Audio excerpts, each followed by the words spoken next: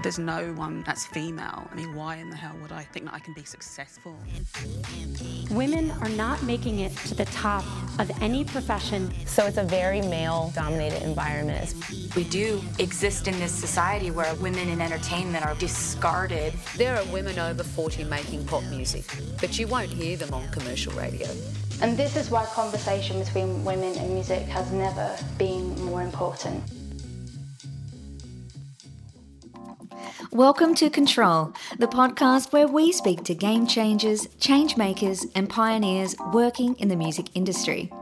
I'm Chelsea Wilson, your host, and my guest in this episode is the extraordinary, multidisciplined, multi-award winning music theatre star, jazz vocalist, violinist, and entrepreneur, Fem Belling. Born in Johannesburg in South Africa in a musical family, Fem trained as a ballerina but found her footing in music theatre, becoming a leading lady in London's West End. She's won 5 Vita Awards, which is the South African equivalent of the Tonys for those who didn't know, including Best Female Lead in a Musical for her roles in Cats and Little Shop of Horrors, and was nominated for a Green Room Award for her performance as Liza Minnelli in The Boy from Oz. She's performed for the Queen at the Royal Variety Show, sang at Nelson Mandela's funeral, and even performed the NRL halftime at the MCG. Moving to Australia, Fem became immersed in the jazz scene and has released 2 solo albums. She was nominated at the Australian Women in Music Awards for Excellence in Music and shares an ARIA nomination for her work with the Public Opinion Afro Orchestra. During Melbourne's extended COVID-19 lockdown, she created a new music venue called The Bandwagon with her partner and technical director, Casey McRae.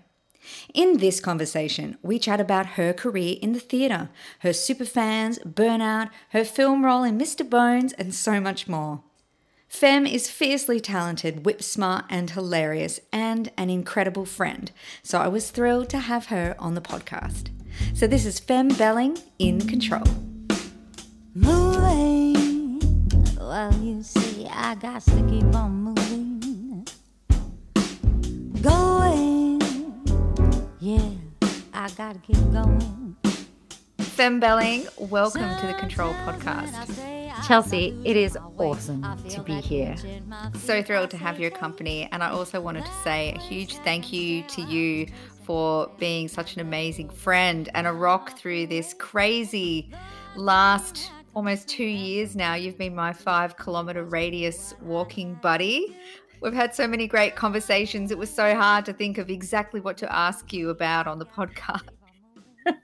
I love that this particular podcast is going to be allowing people an insight into our daily whinge and our daily inspirations and our daily amazingness. This is pretty much what we do on our 2 hours out of the house allowance.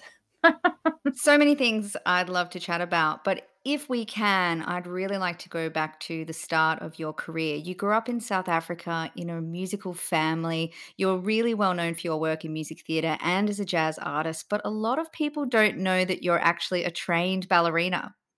Can you tell us about that time in your life? So we had a performing arts workshop in South Africa. At the time, it was the only thing like it in South Africa. So I just need to take you back a little further than me being able to step onto stage. Living in a completely divided country where being a white human in South Africa at the time meant that I had every opportunity available to me versus my black or colored counterparts. There was this performing arts workshop that tried not to see color. And so it was this little blob of Rainbow Nation, as they call it. However, that blob existed in a world of apartheid, which basically means separateness, aparthood. And as we know, there were entire laws against the mingling, the making, the creating of arts between white, black, and colored people. And there is a differentiation in South Africa between black and colored as well, which doesn't extend into the rest of the world. So they are 2 very different people. They had 2 very different sets of privileges and oppressions. So, and I went to the performing arts workshop, which was run by an amazing human called Jeff Corey. And I need him to enter into this because he is the reason I do all of these things the way I do it. He was a guy who wanted to create this world like Fame, where you not only came to this performing arts workshop and you did ballet, but all the dancers had to learn an instrument or how to sing, or all the drama students had to learn how to dance and hold a tune, so that when they went out into the world with their major, they were not isolated. And I can hands up say that it is truly him and his vision that has allowed me to be so versatile in my career. So I started at Performing Arts Workshop doing ballet, doing tap, doing singing, doing violin, doing piano, doing drama, and doing what I suppose you could call it the technical side of things, understanding how to put on a show when I was 8. 8. And it was just part of the core. Yeah, it was Wow. that was when you were 8. And it wasn't one of those pushy places where it was, hey, you want to put on a little dance concert? Let's figure out how we do the lighting. And at 8 years old, you start to understand how that all works. And you want to back in track to sing that song? Let's go into the studio and see how that's done too. And I remember coming out of there as a young teenager, knowing so much and I wanted to do it all. And I tell you, that is where the magic came from. It's not just about focusing in on one particular thing. How many times have people turned around to me and said, God, I wish I'd continued with my piano, or I wish I'd continued singing, or I wish I had taken dance classes. And I came out of there with this love for everything and this hunger, like you couldn't keep me still. And when Performing Arts Workshop closed, Jeff went over to New York. We just went our separate ways, and I needed to continue. So I did ballet class with an incredible ballet teacher after school. I did violin lessons. I did singing lessons. I did drama lessons. I did tap lessons, all extracurricular, because I wanted to keep that going. So I then became really good at ballet. Like I had this amazing facility. I could get my legs around my ears and all of that.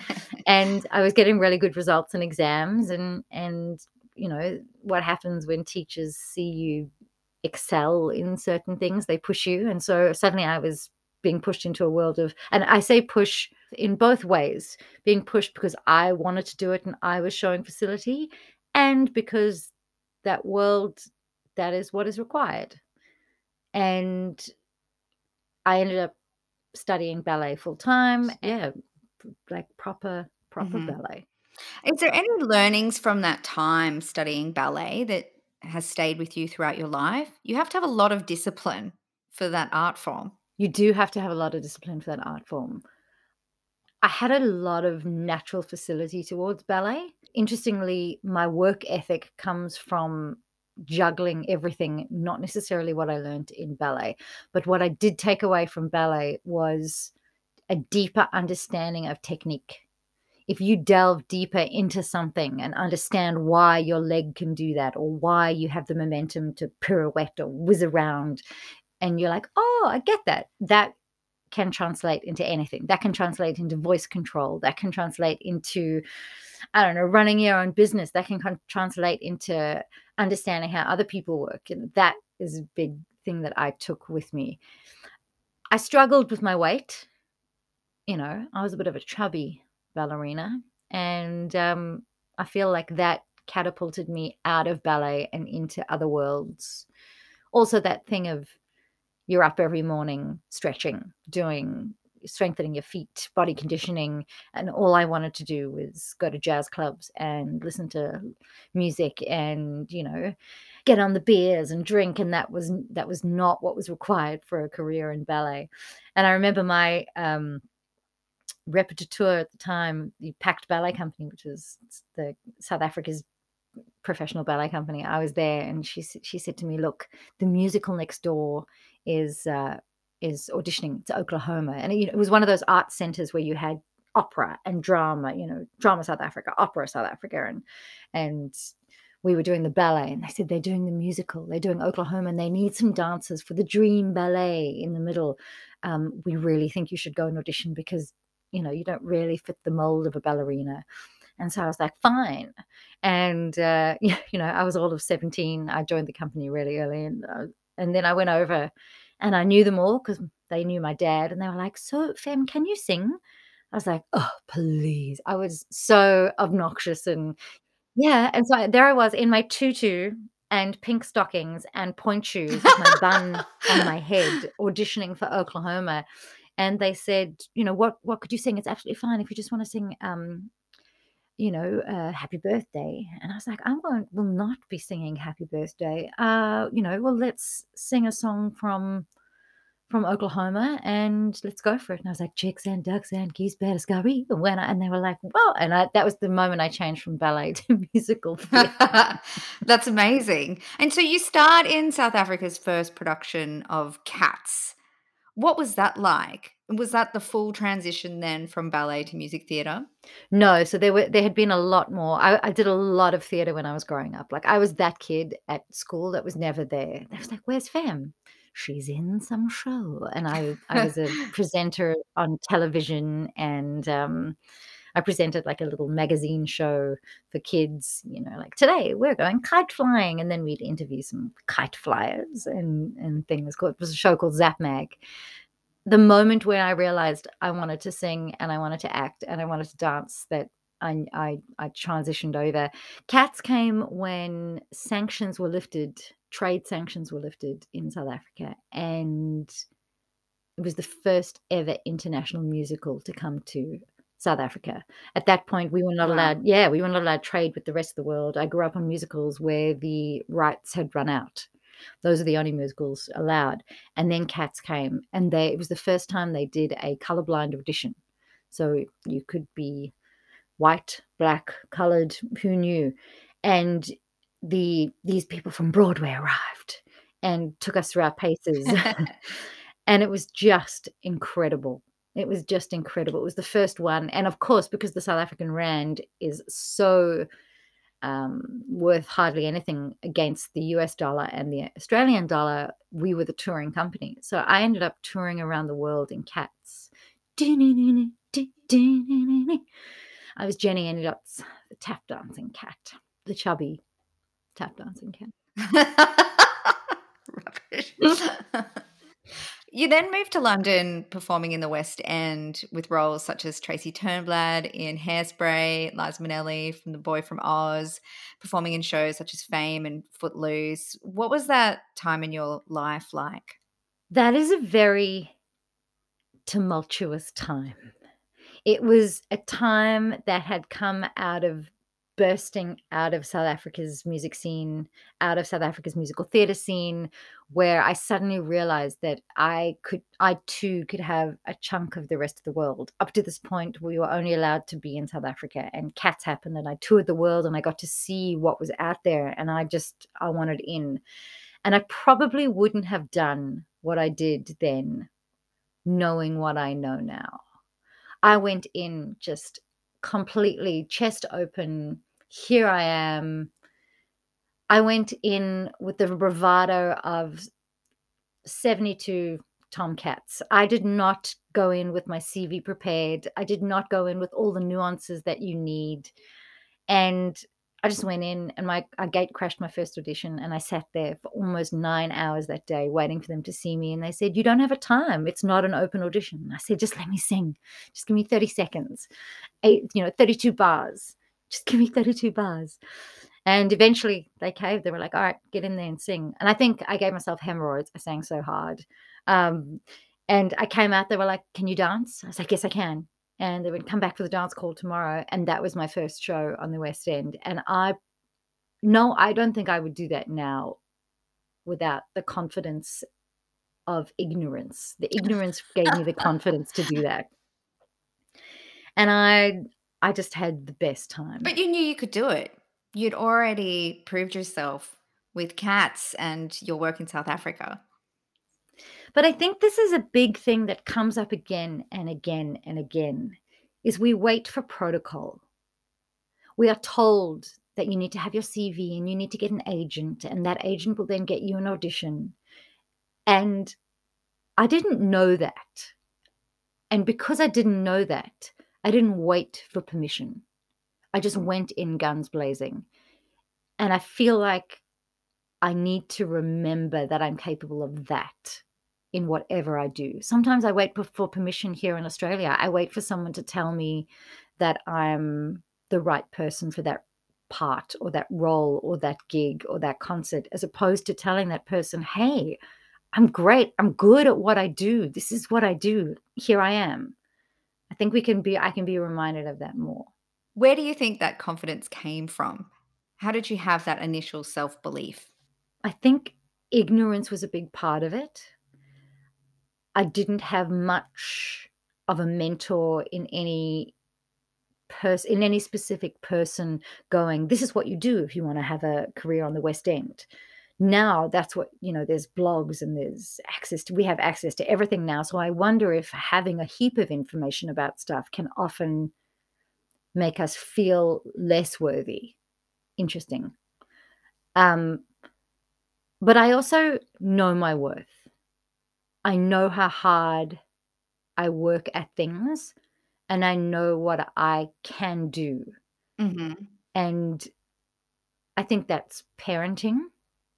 I think that's my mum and dad allowing me to discover what I'm good at, and probably a heap of, yes, my darling, you're brilliant at that, and believing that I am brilliant at that. But a lot of the time, I don't think I can do something, and I just go ahead and do it, and then I can. And that also brings in a big thing of imposter syndrome, which I may not be qualified for it, but I can do it. So am I an imposter? I think that's a double-edged sword on all of that confidence. Mm-hmm. And I think it comes down to what kind of a meal I had last night. If I'm well rested, if my mental health is feeling great, and if I have good nutrition in my life, and literally those silly things that we think of as, wellness, #wellness. If I'm feeling really good about myself, my God, if I'm feeling really good about myself, I'm unstoppable. So when you think back on your time in the West End, are there any specific career highlight moments? What was your favorite role, favorite venue? I'm going to use my musical theatre career as a whole for that little arc. I was cast very young as Audrey in Little Shop of Horrors back home in South Africa. And I was 19. It was really young to tackle a lead role and to be a leading lady within a company, because there's so many responsibilities that come with that leading role. It's 8 shows a week. It's the company looks up to you. You really have to step into those shoes of keeping morale going, and probably in retrospect, I was young, but I went in and I got cast in that, and that is probably a career highlight for me, playing Audrey in Little Shop of Horrors with the cast that I had backing me as well. That was an amazing role. Cats was a highlight for me, obviously, because I got to tour the world. And you won the F&B Vita Award for Best Female Lead in a Musical for both of those productions. That's right. That's right. And you know what? Accolades are super important. There's that humble brag that we all pretend in the industry, like, oh, awards don't mean much, and we do the work for ourselves. But there's something about being acknowledged by your peers and by an industry that feeds back into that loop of creating more and giving more back. Yeah, it's feeling valued and acknowledged for your contribution. Yeah, I worry about anyone who says, I don't really care. Because we do care. We care enough to make the product in the first place. So therefore we care how it's received. The West End was full of highs. I mean, we can talk about hanging out in the toilets of the Groucho Club with famous people, and, like, my God, that's so-and-so. And then they turn to you and say, there was Kirsten Dunst in the loo next to me. And then she turns to me, she's like, I was at the show tonight. You were amazing. And I'm like, you're amazing. That kind of a life. And, your curtain comes down at 10 past 10, you take your curtain call, you rush to your shower, and then you run out to Ronnie Scott's because someone extraordinary is playing there, Monty Alexander. I mean, my life was extraordinary until it wasn't. Until sustaining that amount of life is not possible. Not allowing yourself to have the lows and the highs. And I wish I knew more about navigating my brain and my mental health as I do now then. I feel like it should be part of every arts course ever. There should be a module each term, everything about your mental health and keeping it going. Like we all talk about vocal health and gig fit, but if your brain is not gig fit in whatever gig you're doing, I wish I knew that, because I probably pushed myself into places that I shouldn't have, and I had this massive breakdown in London. I lost my house, my partner, and my job within a space of 24 hours. How did that happen? It's at the time I didn't see it happening until it happened. But looking back, of course, I saw the signs. All these sort of psychosomatic symptoms. I wasn't happy in the show that I was in. However, the show that I was in Hairspray, was one of the biggest hits coming out of Broadway, coming out of the West End. And how do you look at yourself and go, wow, I'm not happy living the dream? Because I don't think we were ever allowed to acknowledge that all that hard work, and, you go to the audition and you get the role, and then like, this is opportunity of a lifetime. And so you never want to let an opportunity of a lifetime pass you by. Isn't that moving forward? Isn't that what we're trained to do, what we strive for? And I just wasn't happy in the opportunity of a lifetime. Well, it sounds like you were experiencing burnout and exhaustion. Absolutely. But we experience that quite a lot as performers, and we push through. We burn the candle at both ends. We have deadlines coming up, and we're not sleeping. We're not doing things. That is the life. We thrive on that. However, I didn't know the difference between thriving on that and being eaten alive by it at the time. Now I do. And I was seeing myself, I would lose my voice just before the show started, and someone else would have to go on, and I'd go home and I would just sigh this huge relief. Oh my God, I'm home. And my voice would come back. And so these things, obviously, I didn't want to be where I was, but I never allowed myself to feel that or go there until I lost my shit. And I'm not proud of it, but I lost my shit downstage center, and I did everything I could to get fired. And I feel like we all need one of those in our lives. I feel like we all need something that makes us shift right out of there. And, my folks popped me on a plane, and I came here to Australia. My mum's Aussie, my dad's South African, and they were all here.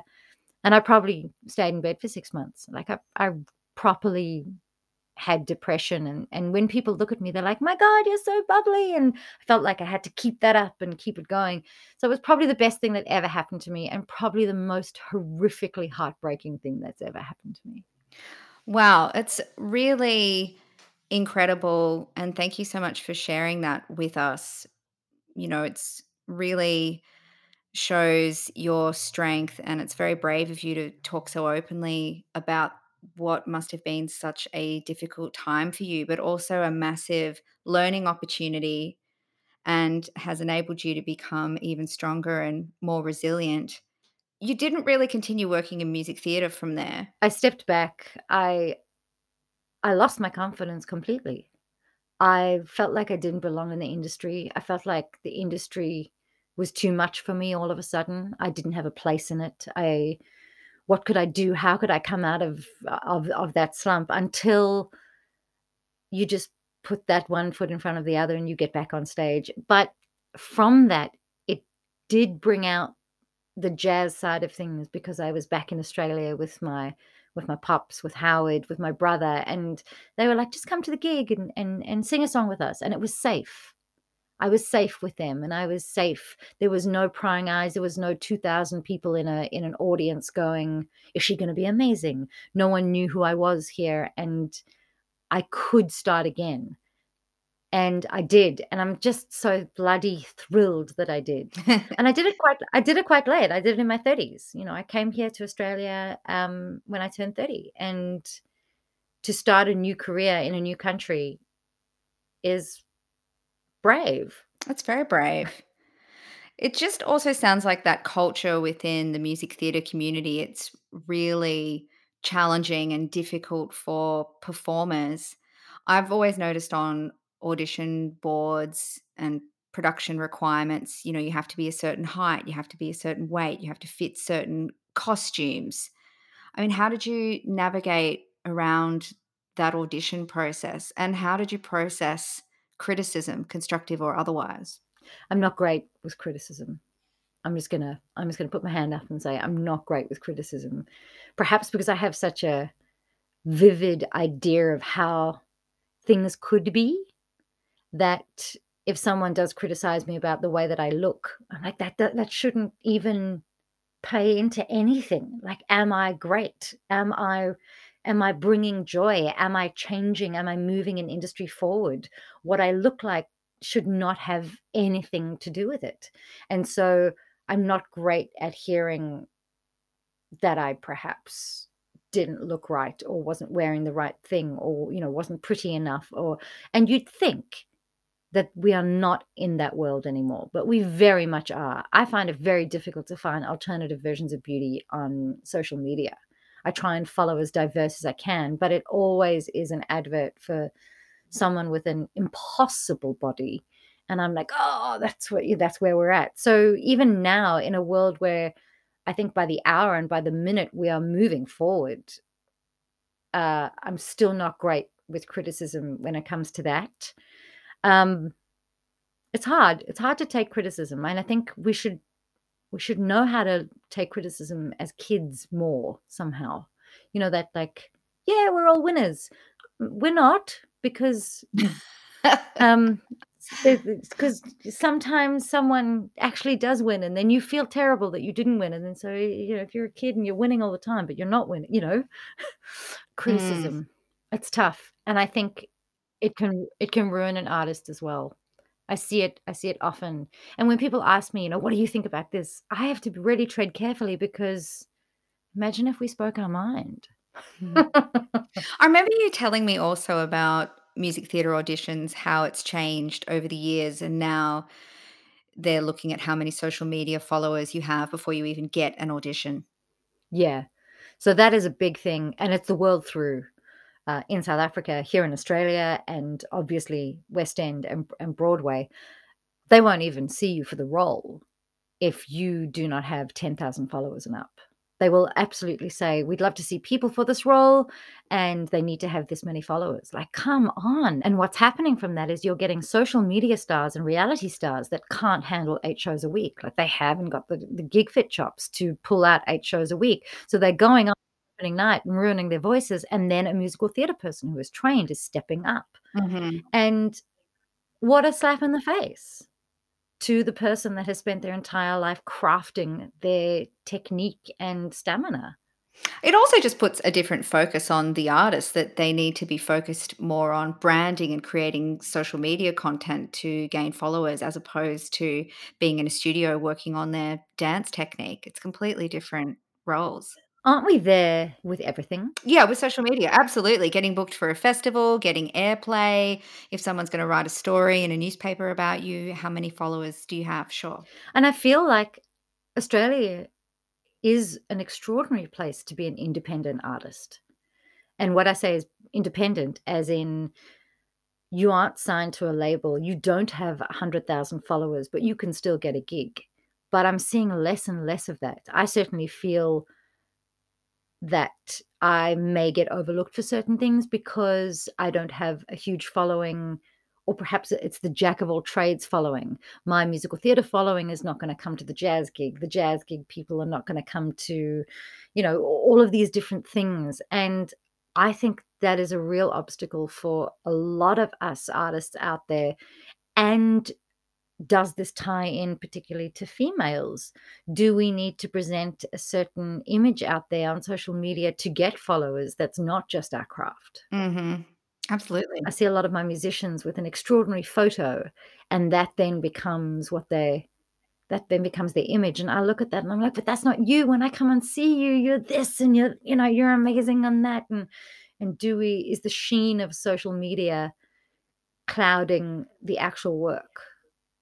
I just feel like it's a false economy as well. I've got some artist friends that have, 20,000 followers. It doesn't necessarily convert to ticket sales or album sales. The people who are following them for the selfies and these glamorous images aren't necessarily music fans. But yet there seems to be this industry pressure that we need to show numbers. Yeah, and I think also it comes from, if someone important, and please read famous into important, if someone famous and important says you're great, then everyone thinks you're great. And on social media, if 20,000 people think you're great, it only exists on social media. Those people don't think you're great. Have they all come to a gig? I don't know. Has it just been the giveaway that you've done that? Like, it's extraordinary that is the currency. But speaking of fans, I remember once you telling me about some of your super fans, and in particular fans that would come to some of your shows, hang around stage door, maybe deliver extravagant gifts. Stage door legends, as they are known. It's an amazing world. So London West End, I didn't know about. So every stage door has a stage door guy or gal who is amazing at our stage door. We had Harry at the Shaftesbury Theatre, and I think Harry had worked at the Shaftesbury for nearly 60 years. I think he would welcome you every day. Morning femme. Actually, we were never there in the morning. Who am I kidding? Afternoon femme. He would know every name of everyone in the cast, and he would sort of field the fans after the show, and you'd sort of come out of the show and there'd be screaming people wanting your autograph, which is just amazing and makes you feel like you are a rock star. And some of the people would take a photo with you, and this is back when we had photos developed. And they would take a photo with you. Someone would take a photo, and there you'd be, like your makeup half smushed down your eye. You'd have had your hair in a wig the whole night, and you'd be sticking up. And then you'd be smiling, and you'd take a photo. And then they would go back to, a lot of them were from the north of England, middle England, and then they would come back the following weekend to see the show again. And they would bring that photo. And you would sign the photo, and then they would take another photo that day. And then they would get that one. And so I feel like over a period of a year that you would be doing the show, you'd have nearly 52 photos of you and this amazing person who just was so moved by the show that they wanted photos all the time. And I was blown away by that. Like, who is that? That's amazing. And then I once got given a car. I once got given a car. I mean, it started with flowers. There were a lot of flowers, a lot of cards. Thank you so much. Your performance moves me. It's incredible. And then came like bigger things. Like, I think it was, do you remember MP3 players? I got given an MP3 player. And I was like, whoa, this is crazy. And then a set of car keys arrived at stage door. And I was like, well, what do you mean? And there was a car outside. And I literally had to have that moment of, I can't take it because I really want it. Why do I want it? You shouldn't have these are the questions that happen on movies. Take the car. What does that mean? How much do you owe them? Yeah. What are they expecting in return? Exactly. But I wanted the car. Chelsea, I wanted the car. I mean, how fabulous. I'd worked so hard as a performer for the car. And then I was like, you can't have the everyone said you can't have the car. So I mean, I couldn't, and I didn't. It didn't take the car. You didn't accept the I didn't car. accept the car. They were furious. No, they weren't furious. They were just, it petered out after that. I lost their love after the car debacle. There's nothing more awesome than feeling like a rock star being given a car. Said no one ever. That's amazing. Something we've never ever talked about, but is on the internet, is your role as Dora, the henchwoman slash helicopter pilot in the film Mr. Bones, which was the highest grossing film in South Africa until its sequel was released, which surpassed its box office and then remained the highest grossing film until Titanic. Why have we never talked about this? That was my time on the big screen. Can you fly a helicopter? No, absolutely can't fly a helicopter.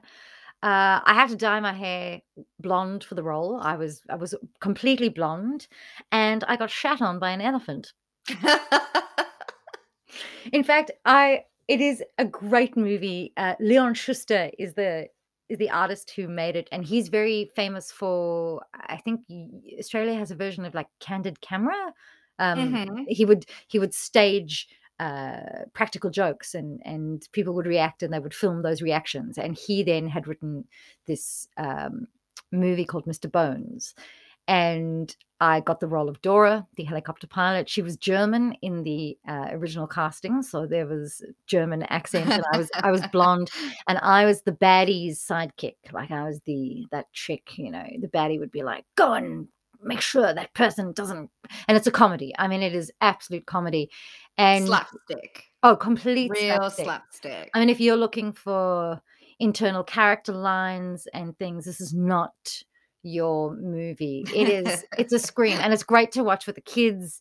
And yeah, I don't actually get shat on by an elephant, but in fact, it's worth a watch. I need to come round. I'm bringing the popcorn. I'm bringing the Chardonnay. We're going to watch Mr. Bones. That sounds incredible. Once this lockdown is over, it's a plan. So we sort of touched on it a little bit before, but you wrapped up your time in London, you moved to Melbourne, and you became immersed in the Australian jazz scene and have since performed at major festivals such as Melbourne International Jazz Festival, venues such as Melbourne Recital Centre. You've put out 2 solo records, including Now Then, which was nominated for Jazz Album of the Year at the Age Music Victoria Awards. I really wanted to talk about this record because it was a super ambitious project, and I think it's the only live video jazz album I've ever seen. So you performed every single track on the album to camera, one take. Yeah. I mean, if we're going to do something, let's do it so it's almost impossible, shall we? Let's go big, go big, go home. It had just come out of my sojourn on The Voice, which in itself was something I thought I would never do. But I was sitting on the couch and I turned to Casey, my other half, and I said, this is the currency. This is what people are paying with. People are paying with exposure. We have no places anymore on television for variety. There is no place for anyone to actually perform on television and get their stuff out there. So I said, well, let me audition. I'm going to scat in my audition too. Let's see what happens. Off I go. And bloody got to the top 20, scatting away. They were like, what is that? I mean, so the coaches weren't like that, but lots of tweets was, I don't really know what that was, but it was great. And all the shooby-dooness. So I just finished on The Voice, and Postmodern Jukebox, the style of Postmodern Jukebox, Scott Bradley was just coming to the fore, and I sort of felt like I was primed to bring a little bit of jazz to people who would not necessarily ever listen to jazz. Jazz is a very niche genre, as we all know, and it can sometimes sit on a shelf and get dusty with jazz standards and with looking back into the past and where it was.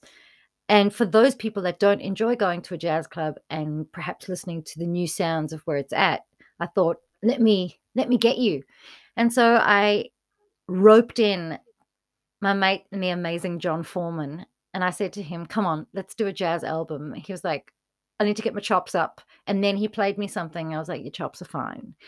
And he came on board as musical director, and I really wanted to tap into everything that was available to me. So my time on The Voice, the visual aspect of performing, which is what I love, working live with musicians, and that danger in a recording studio of singing live.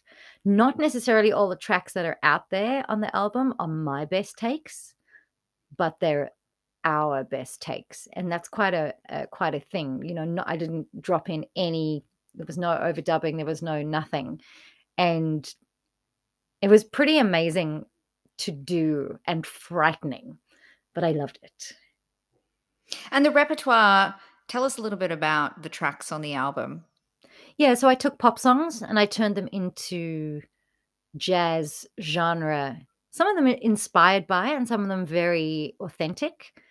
You know, we've got all the Single Ladies done as a little Gene Krupa kind of style thing. We've got moves like Jagger done in a little bossa kind of a thing. And eventually it ends up with Bob Marley's War done with vocals, tap, and trombone. And this is one of the things that I feel quite strongly about when you ask me who I am as an artist. All of the things that I learnt at Performing Arts Workshop when I was a kid are who I am. That thing that you have to focus in and not draw from. I have a musical theatre sound in my voice because I've spent time on the musical theatre stage, and how lovely that can come and travel with me in my jazz, and how lovely that I have a rhythmical disposition because of tap dancing as a kid, you know, and all of those things infused into jazz have been criticized as a jack of all trades, a master of none, and I disagree. Oh, I completely disagree with that. I think the things that you are great at in life come into the things that you're great at in life. Let's talk a little bit more about jazz, because I've heard you say that jazz is part of your blueprint. What do you mean by that? I grew up listening to jazz. My father's a jazz pianist, Howard. I grew up singing jazz in clubs, and it's the one art form that kept coming back for me. The whole way through ballet, getting up in the morning, doing all those classes, stretching, doing things, there would always be like, oh, let's go to the jazz club. Even musical theatre, I would always find my way hanging out with the musicians in the band and going to clubs with them and sitting in, and just the language of sitting in with a stranger and making music is literally in my blueprint. I just know how to do that anywhere in the world. I remember getting to Shanghai, and we were at the big theater, and someone said, there's the Cotton Club, you should go. And I went, and no one spoke English, and no one spoke, of course I didn't speak any of the local language. And I went and I went up to them and I went, you know, I learned the word for singer, and I said to them, can we do this? And they, the minute they spoke about the jazz standards, they had American accents. They were like, oh, all the things you are. I was like, oh, great. Yeah. I thought, you know, there was a thumbs up. And it is in my nature to just get involved. And I feel like it's a very jazz sentiment. Just get stuck in. Can I be part of it? How can I be part of that? How can I join in? Kelly Santon said to me once, jazz is a mindset, not a genre. Ah, I love that. Yeah, would you agree with that? Totally.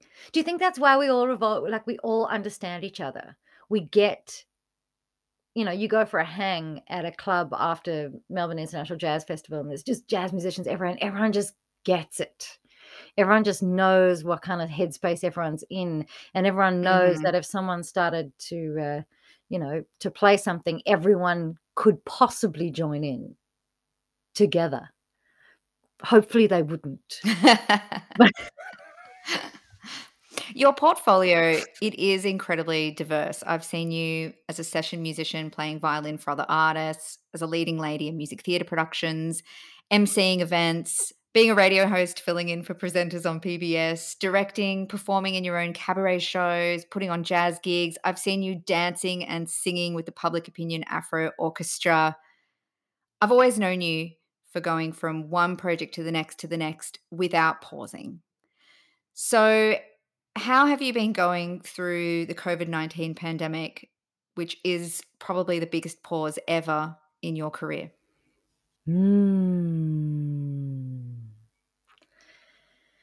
If you had asked me this question 6 months into the pandemic, I would have been like, this is amazing. I loved it. I loved stopping. I loved that everyone else stopped because my competitive edge disappeared. I didn't have to worry about what someone else was doing. Was I missing an opportunity? What's going on? We all stopped. No more FOMO. No more FOMO. That's right. And it was great. And then we were out again. Then we were back in again. And Oh, what a roller coaster, hey? the Corona coaster. I don't believe the ideas stopped. I believe the platform stopped. So before I knew exactly what I needed. If I wanted to do a jazz gig, I knew how to do that. If I wanted to do a cabaret, I knew how to do that. And we were just doing those things. And then the platform for that stopped. So we pivoted online, and I was looking at what's everyone else doing? And then I hated the online format. I hated the streaming format. I still do. I still think we are trying to recreate a live thing, and it doesn't work. It doesn't translate. It doesn't matter what happens. Even if you have a bit of applause programmed in, it doesn't work unless it's well filmed and sound is gorgeous. And and then came the live variety show, which I was like, yeah, that's better. But then it still wasn't. And I don't think the idea stopped. In fact, COVID bore one of my biggest ideas that I never thought I would ever do. I said to my other half, Casey, I was like, come on, I don't need the man to tell me where and when I can sing. Let's find something. How do we do this? How do I take the music to the people? And I think we were halfway down a bottle of gin, and I turned around, I was like, I am going to buy a ute, and we're going to make the ute into a And then about 3 weeks later, the bandwagon was born, and we have The bandwagon, yes. we have a vintage ute where we have modified the flat tray to become a stage that can literally pop up anywhere. And Casey has worked his little magic fingers to find a way of powering the bandwagon without a generator, completely silent. We can run a band for like 5-6 hours anywhere, ever, Wow. COVIDly safely. I love that entrepreneurial spirit, and it's an incredible project. It looks good. It sounds good. So tell us more about the bandwagon. You can pull it up anywhere on the street. How many artists can you fit on the back? So basically, it's a live music delivery system. We've had to figure out our own pigeonhole because we don't fall into a drop-down menu. Like, are we a food truck? Yes, we're a food truck for music. Are we a busker station? Yeah, we're a busker station, but we're not asking for money. Are we a stage? Yes, but it doesn't look like a stage. So the aesthetic that I really wanted was that almost country sort of wood paneling pop-up feel. I didn't want it to feel like a stage. They've got these amazing stages that fold out and they actually become a proscenium arch. I really wanted it to feel almost head-turning. So from the footprint of a car park, we can drop a side down and we can have up to 4 people on the bandwagon. And if one of those 4 people is a drummer, they may have to only have a snare drum. But we have got this cool piano that we've gutted, a belling piano, and you can put a little keyboard in there and away we go. We have speakers. We are ready to rumble. I'm envisaging LED evenings. I'm envisaging pop-up jazz clubs in gardens and or curbside jazz sessions. Come on, it's endless. I'm so excited for our re-emergence and a summer of bandwagon gigs. I've seen it in action once, and it was like a pop-up block party from 100 years ago. It had this beautiful nostalgic feel and little kids and cyclists stopping and the absolute joy in people's faces just walking past to hear some live music and see artists. This is what we need now more than ever, is a little bit of joy back in our lives. So congratulations on this incredible project. Thanks, Jill. What's the process been like putting this together with your partner? Casey is the grounding that I need. I'm like, we will have a truck and it will be this thing that has a thing on it. And he'll be like, okay, wait, we need to figure out what is possible and how this is going to make money. I'm like, it will be brilliant. So he knows me and I know him, and the two of us work epically together. It's a really brilliant setup. I mean, he lets me go mad, and then I'm like, yes, I need more. I need the panels to be like this, and this needs, and then he'll go back to the shed and he'll tinker away, and then he'll come back out, and I'm like, yes, that's exactly right. And he's like, so he gets my creativeness, and he's the perfect human to have by your side when you want to put on something extraordinary, because he will nut out the bits that I don't think about, like, where is the actual vehicle access coming from? How do we get there? Where are we parking? I'm like, doesn't matter. Hence his official title as technical director. That's right. He is the technical director. But he's also, we kind of need that, because I get there and I'm wrangling musicians, and a lot of the time I'm not actually performing on it. Other people are performing on it. In fact, you were programmed on it before we went into lockdown 72.0. Yes. It's very much, councils have been extraordinary with it. We're very well versed in knowing what they need, popping up at, different dining hubs, outdoor dining hubs. And I mean, I'm hoping to get the wedding market happening. And I just hope that it would be something that could keep me going in between the creative projects. Something I've been asking a lot of guests on the Control podcast is about change. Is there anything you'd like to see changed in the Australian performing arts industry and the music industry more globally post-lockdown? Yes. And I think, had you asked me this before COVID, I would have had a different something I would like to change. COVID has definitely opened my eyes to the rat race that we had going. Is it okay for $100 gigs to still be happening 3-4 times a week because no one's paying to come in to see like, we need to foster audiences. We need to teach audiences how to appreciate live music, live performance. That's what happens in other countries. In the US, they celebrate live performance. They celebrate their artists, not only established artists, but they celebrate young emerging artists, not even young. Let's take age out of it. They celebrate emerging artists at any age. Here, if you're past 30, it's done. There seems to be something that happens here. It's the tall poppy syndrome, where in the live performing industry, we don't allow people of all walks to be celebrated. We say we do, but I don't believe it actually happens feet on the ground.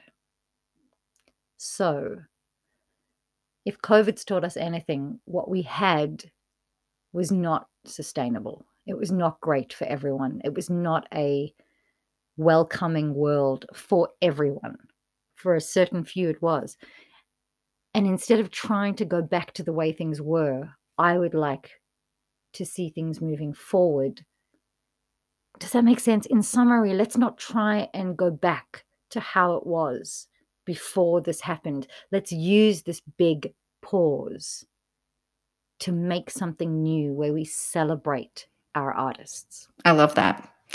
Fem Belling, thank you so much for joining me on the Control podcast. Thanks, Charles. And can I say, a lot of what I do is inspired and facilitated by meeting you. I know we as females often hang out together and things, and I know we've had our COVID walks, but certainly PBS introducing me. You were one of the first people who said, "Come on my show, let's chat, let's be your support of your fellow female is quite something and quite incredible, and you are a big part of why I'm in the industry today as well." So I'd like you to know that. Oh, thanks, mate. Really appreciate it. And you have to edit that in. So if you're listening to this podcast and you're hearing this, you have to know that I told Chelsea to put that in, FYI. Sure. Okay. Lots of love. See you soon. That was the wonderful Fem Belling in Control. Check out fembelling.com and the Bandwagon on socials for more info. And speaking of socials, you can follow Control on Instagram and Facebook. And if you're enjoying the episodes, please do leave a review on Apple Podcasts. It helps others to find the series. This podcast was recorded on the lands of the Kulin Nations, with respects paid to elders past, present, and emerging. This episode was produced by Chelsea Wilson. Until next time, stay kind. Chelsea Wilson signing off.